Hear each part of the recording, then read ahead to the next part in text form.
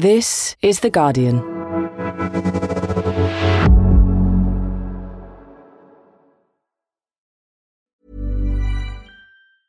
Tired of ads barging into your favorite news podcasts?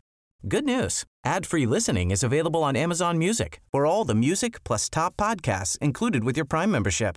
Stay up to date on everything newsworthy by downloading the Amazon Music app for free or go to amazon.com/news ad free.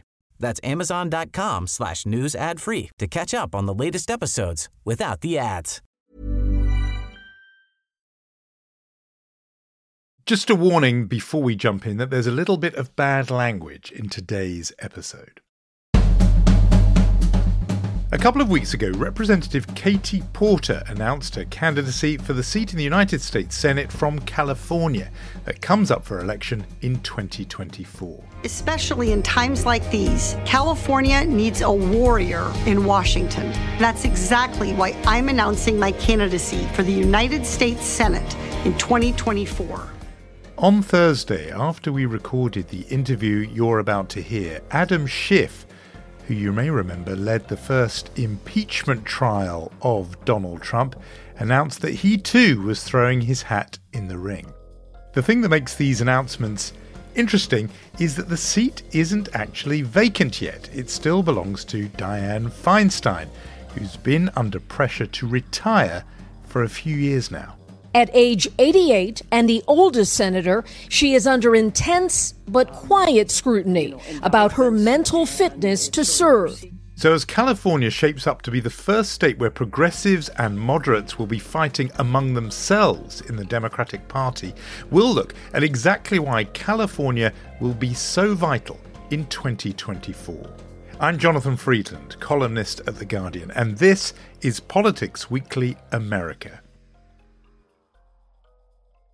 So in the big picture sense, it's a state that's upwards of 60% Democratic overall, and it's usually pretty much impossible for a Republican to win statewide. Now, Tal Kopan is the deputy DC bureau chief for the Boston Globe. But before that, she was the Washington correspondent for the San Francisco Chronicle, covering California state politics. Right now, the Speaker of the House, we actually just went from a Californian Speaker of the House to a Californian Speaker of the House with the party switch. So, the new Speaker of the House, Kevin McCarthy, comes from a very, very Republican part of California. And then the rest of California, there are parts that are extremely blue, extremely progressive. So really, on balance, you're looking at a very Democratic state that tends to skew progressive, but it's still a mix county to county and neighborhood to neighborhood. In April last year, she wrote about the murmurings of disquiet over Senator Feinstein's mental capacity and her ability to keep doing such a tough job. There have sort of been whispers about Dianne Feinstein's memory for years, and there was an effort back in 2020 to kind of circumvent her from becoming chair of the very important Judiciary Committee if Democrats were to regain control of the Senate, which they ultimately did. There was sort of some backroom maneuvering, and she stepped aside from being in line to be chair to allow someone else to chair the committee. That was always couched in terms of whether she would be sort of enough of an attack dog or as aggressive as Democrats needed to confirm judges through that committee and stand up to Republicans. Senate Judiciary Committee Chairman Lindsey Graham and the ranking member, Democratic Senator Dianne Feinstein, hugging today at the end of the Judiciary Committee hearing for Judge Amy Coney Barrett. Surprising for a couple reasons. One of them being a lot of Democrats don't think Feinstein has been strong enough on this issue.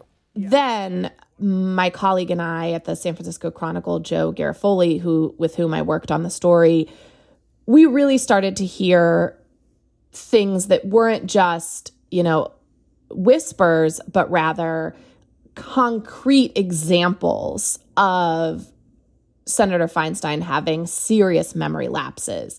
And as we reported over the course of months, we got more and more of these. And critically, several members of the Senate and Congress who were willing not to put their names on it due to the very strong sensitivities, both their personal relationships with her, their relationships with others, but they were willing to say as a senator or as a member of Congress that this was becoming an increasing problem. And, we compiled those examples and those statements into the story, as well as former staff.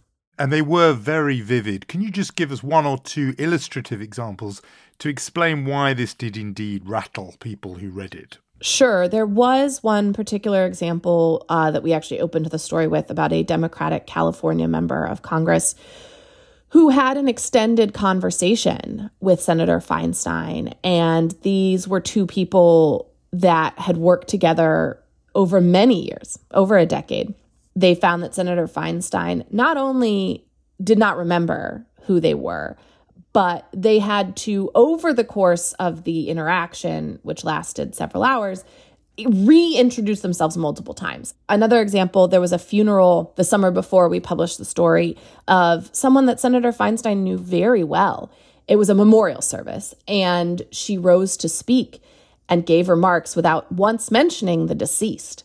And it really caused a buzz among the crowd. They were shocked that she would give memorial remarks, and she actually was sort of nudged by her staff to go up a second time. And the second time she spoke, she mentioned the deceased. And that really alarmed folks in the crowd as well. And what has she actually, and her team, said in response to all your reporting and the sort of word that has been almost an open secret on Capitol Hill all this time? What have they said, and what has the impact of them been, on polling in California and so on? She denies that there's an issue. Senator Feinstein issued a statement. The real question is whether I'm still an effective representative for 40 million Californians. And the record shows that I am. At the time of our story publishing, it was several weeks after the passing of her longtime husband, who had been sick for quite some time. And she attributed some struggles to the grief and difficulty of losing her husband. Now, we were well aware of that factor, and obviously on a human level, your heart goes out to her, but it was very clear from our reporting that the issue predated her husband's condition. And while, it's impossible to say whether the stress exacerbated it, we were very confident that this was not a passing issue in relation to the health of her husband. Former Speaker Nancy Pelosi, who has long been close with Senator Feinstein, provided an on-the-record statement defending her ability to deliver for the state of California. Our reporting indicated that that's really a testament to her staff, not something necessarily that she is able to lead the way she once was. But there are those who defend her record in terms of what her office is able to accomplish as a testament to her capacity to serve in the position. I mean, given all of this, you would more or less assume that Dianne Feinstein won't seek re-election in 2024. She would be 91 on election day that year, and yet despite that, she hinted this week that only a fool would counter out so early on. Progressive news website Raw Story reported that the senator would not announce her decision this year at all, and instead would keep everyone guessing until 2024 with this quote, "I need a little bit of time, so it's not this year." Even though, of course, she will turn 90 this year, it's not the right time for her to make this decision. Now, I say all this while conscious that I did actually report on the re-election campaign as senator of one Strom Thurmond of South Carolina in 1996, when he was 93 years old and he was seeking re-election for a term that everyone knew would mean he would be in the Senate age 100. And I've got to tell you, he won. Strom Thurmond won that election and did indeed stay in the Senate till he was 100 years old. I mean, this was a guy so old, he had run for president in 1948, and there he was still in the Senate as the 21st century began. It's sort of mind-boggling. But despite all that history, I mean, people, I'm guessing, in California do still reckon that Feinstein won't run again, right? I don't know anyone in Washington who would expect her to do it. She has virtually no money in her campaign account, about $10,000 cash on hand, which is pennies for an average member of Congress, let alone a senator from California, who tend to be fundraising juggernauts and who need a ton of money to run in that state. You know, TV airtime is everything to a statewide campaign. So just on dollars and cents alone, she is not prepared for another run. Few think she's up to another run, even those close to her. That said, ultimately, the decision is hers to make. And she says she, has no news to announce on whether she will or will not seek re-election.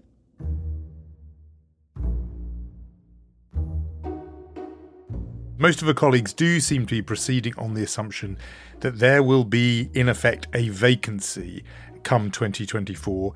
And now at least one, maybe more, are out of the block saying they are keen to fill those shoes. First out the blocks was Katie Porter. Porter's whiteboard presentations and withering questioning at House hearings have often gone viral, winning her a national following of fans willing to give her campaign donations. Who's made quite a name for herself, if only on social media, where those clips of her as she explains various points of policy or politics, those have gone viral often. Now, how much did AbbVie spend on stock buybacks and stock buybacks and dividends to enrich your shareholders from 2013 to 2018?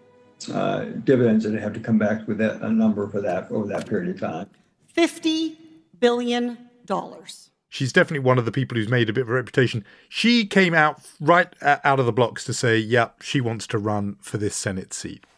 Yeah, I think it came as a surprise to a lot of people that she went ahead and announced before Senator Feinstein made a decision.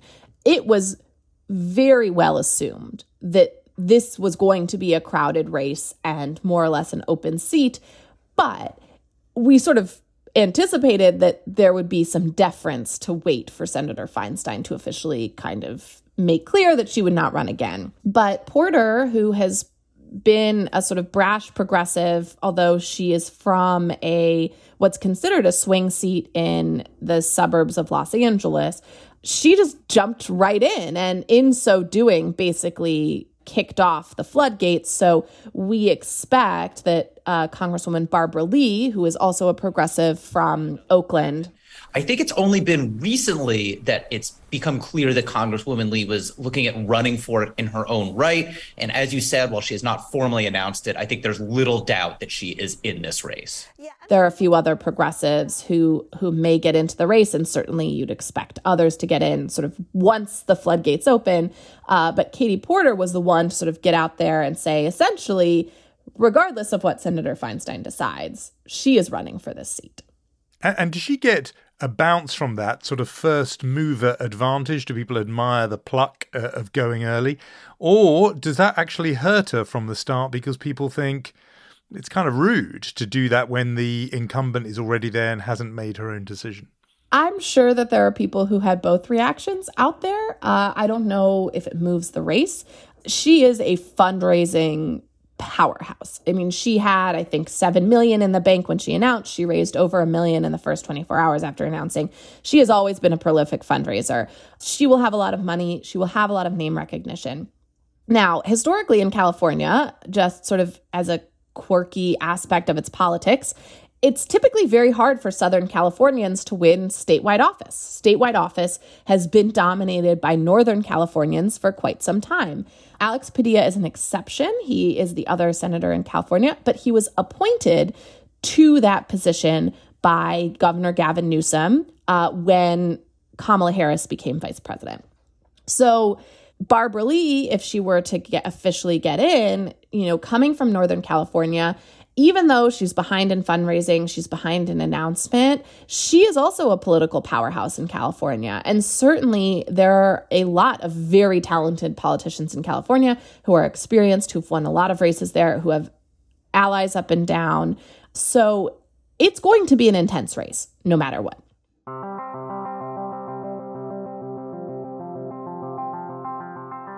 mean, this is a huge place, California, tens of millions of people, as big as, plenty of countries, and yet just 2 seats in the Senate. So you've got a lot of talent chasing. And one of which, that seat has been held by Senator Feinstein since the 1990s.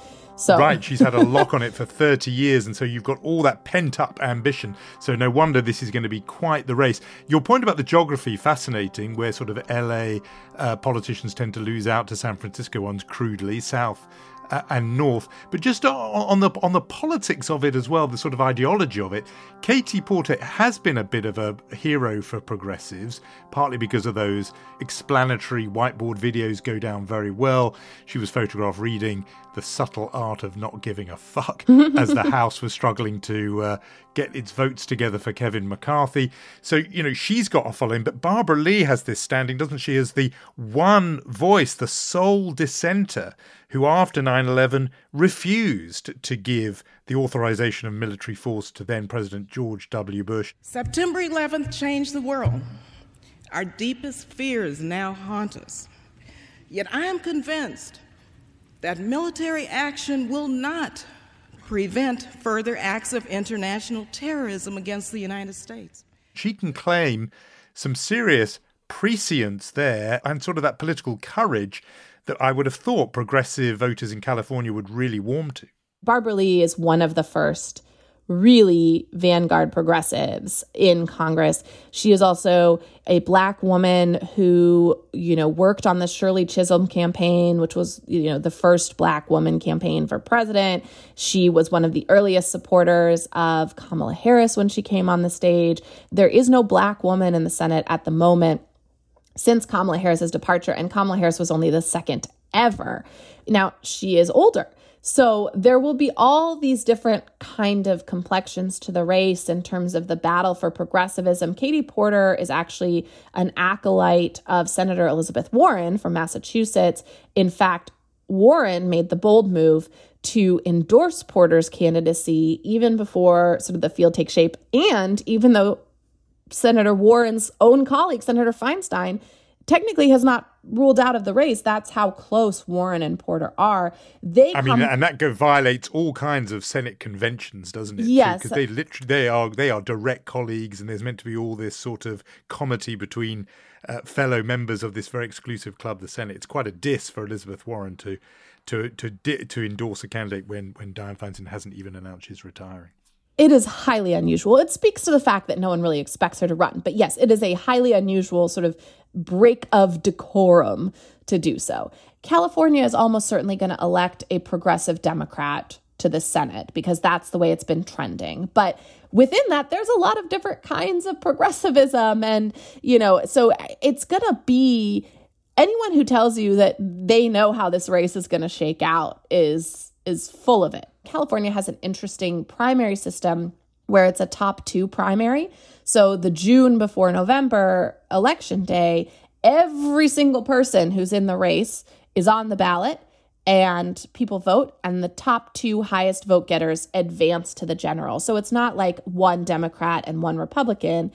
And field splitting could be a real factor if you have lots and lots and lots of progressives all splitting the vote. So there is a lot to shake out in terms of how this race goes. Yeah, this is the so-called jungle primary in which the top 2, and in Democrats and Republicans running against each other, the top 2 could be 2 Democrats, and you could imagine a situation where you have, the so-called establishment liberal like Adam Schiff, who made a bit, we covered him on this podcast a lot because of his role as a sort of prosecutor of Donald Trump in the impeachment trial, up against yet another kind of progressive like Barbara Lee or Katie Porter. So it's all action on that Democratic side. We haven't even mentioned the Republican race, partly because we have the same assumption you do, which is this is a blue state and it's a Democrat who in the end wins. But nevertheless, Republicans are fighting each other in California. And on Friday, the day that this episode drops, Ronna McDaniel, who is currently chair of the Republican National Committee,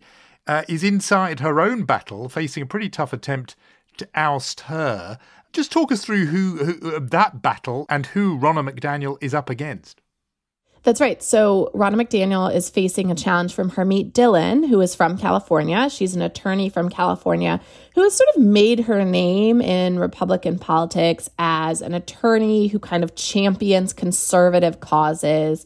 Most people believe that Ronna McDaniel will still win and has the majority of committee members on her side, but it's certainly a more intense than expected battle. And yes, in the Senate race, there will be a Republican candidate. The way it tends to work for statewide offices in California is if some Republican really is a glutton for punishment, they go for it. But otherwise, it's sort of like, who's going to take this one? Who's going to put up this sort of largely known to be futile effort? Every once in a while, there's a true Republican viable candidate. But this is going to be a race among Democrats. Now, with the top two system, a Republican would love to make it into the top two. The question becomes with vote splitting and how big the Democratic field is, whether it's two Democrats in November or a Democrat and Republican. But ultimately, everyone expects the Democrat to prevail. No, I think that's right. It's quite a shift. Obviously, not that long ago that Republicans were winning statewide office in California. Arnold Schwarzenegger famously as governor, and longer ago than that, obviously Ronald Reagan as a two-term governor. So it did happen, but no longer really. Let's just talk a little bit about California itself and why it matters so much. It's often called a mega state because of the sheer size of its economy. As I said, if it was a country, it would be a rich and powerful one. It has produced really important politicians. I just wonder whether you think it still matters as much, partly actually because it is so obviously a safe blue state. It doesn't tend to get much attention in national campaigns because Republicans write it off and Democrats don't even need to particularly bother campaigning. And there is, I think this will surprise people outside the United States, there is outward emigration from California, New York as well, actually, that in the last census, both those states, their population went down, which meant they lost a congressional seat, while instead Texas and Florida gained, as if that's where the energy is moving. I mean, people used to say, as California goes, so goes the nation. It was a real trailblazer for the rest of the country. Is it losing its importance in national and including that democratic politics?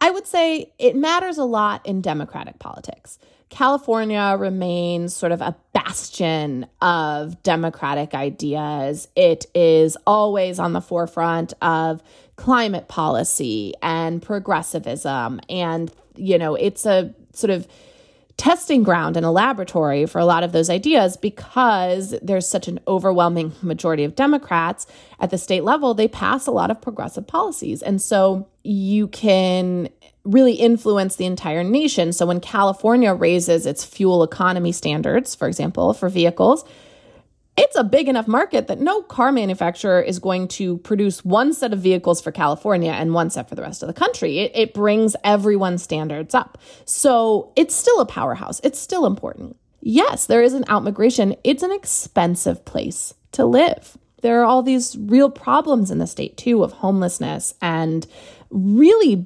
extreme poverty, not that far from these areas of extreme wealth. So it's got kind of all of that going on at the same time. But I think for the foreseeable future, California will remain an incredibly important bellwether of democratic politics. And because, democratic politics are still just about 50% of the country, that makes it a very important state. Now, Tal, we do like to ask our guests a what else question on the podcast where we like to look at something completely different. I did want to stick this time with California, albeit on a much graver topic, because in the space of just 2 days this week, 2 shooters killed 18 people, all of whom were thought to be of Asian or Hispanic descent. And just last week, gunmen killed 6 people in Tulare County, including a 16-year-old and her 10-month-old child. The Gun Violence Archive, which keeps count of this, says the number of mass shootings in America so far this year, and remember, as we talk, it's not even the end of January, is already in the 40s. We've talked a lot and we've reported on gun safety reform on this podcast. We know that Congress passed legislation last summer in an attempt to try to stem these mass shootings. But from what you can see in Washington, D.C., talking to people who are, lawmakers making these decisions, what more do you think it will take? What has to happen before people act to make these types of events a thing of the past? It's tempting to just be glib and say nothing. Gun politics in this country seem incredibly intractable. It's one of those issues where there's a clear consensus among the American people in favor of some sensible compromise that just doesn't translate into the way our politics are structured. So I have a hard time considering all the tragedies we as a country have witnessed of children at schools, just these senseless tragedies. I don't know that there's anything on that front that can move the needle other than a systematic change in the structure and makeup of our politics until it becomes kind of a singular, all-consuming priority for voters. It's not going to motivate national politics that way. And I don't think that's something that's going to have to come through, unfortunately, the senseless tragedies that seem to happen all the time. Tal Kopan of the Boston Globe, thank you so much for joining me on Politics Weekly America. Thank you so much for having me. And that's all from me this week. The producer is Danielle Stevens. The executive producer this week is Max Sanderson. I'm Jonathan Freedland. Thanks, as always, for listening.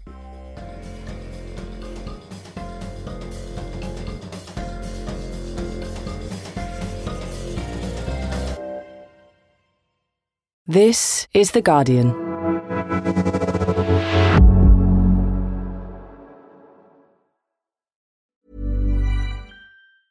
Tired of ads barging into your favorite news podcasts? Good news. Ad-free listening is available on Amazon Music for all the music plus top podcasts included with your Prime membership. Stay up to date on everything newsworthy by downloading the Amazon Music app for free or go to amazon.com/news ad free. That's amazon.com/news ad free to catch up on the latest episodes without the ads.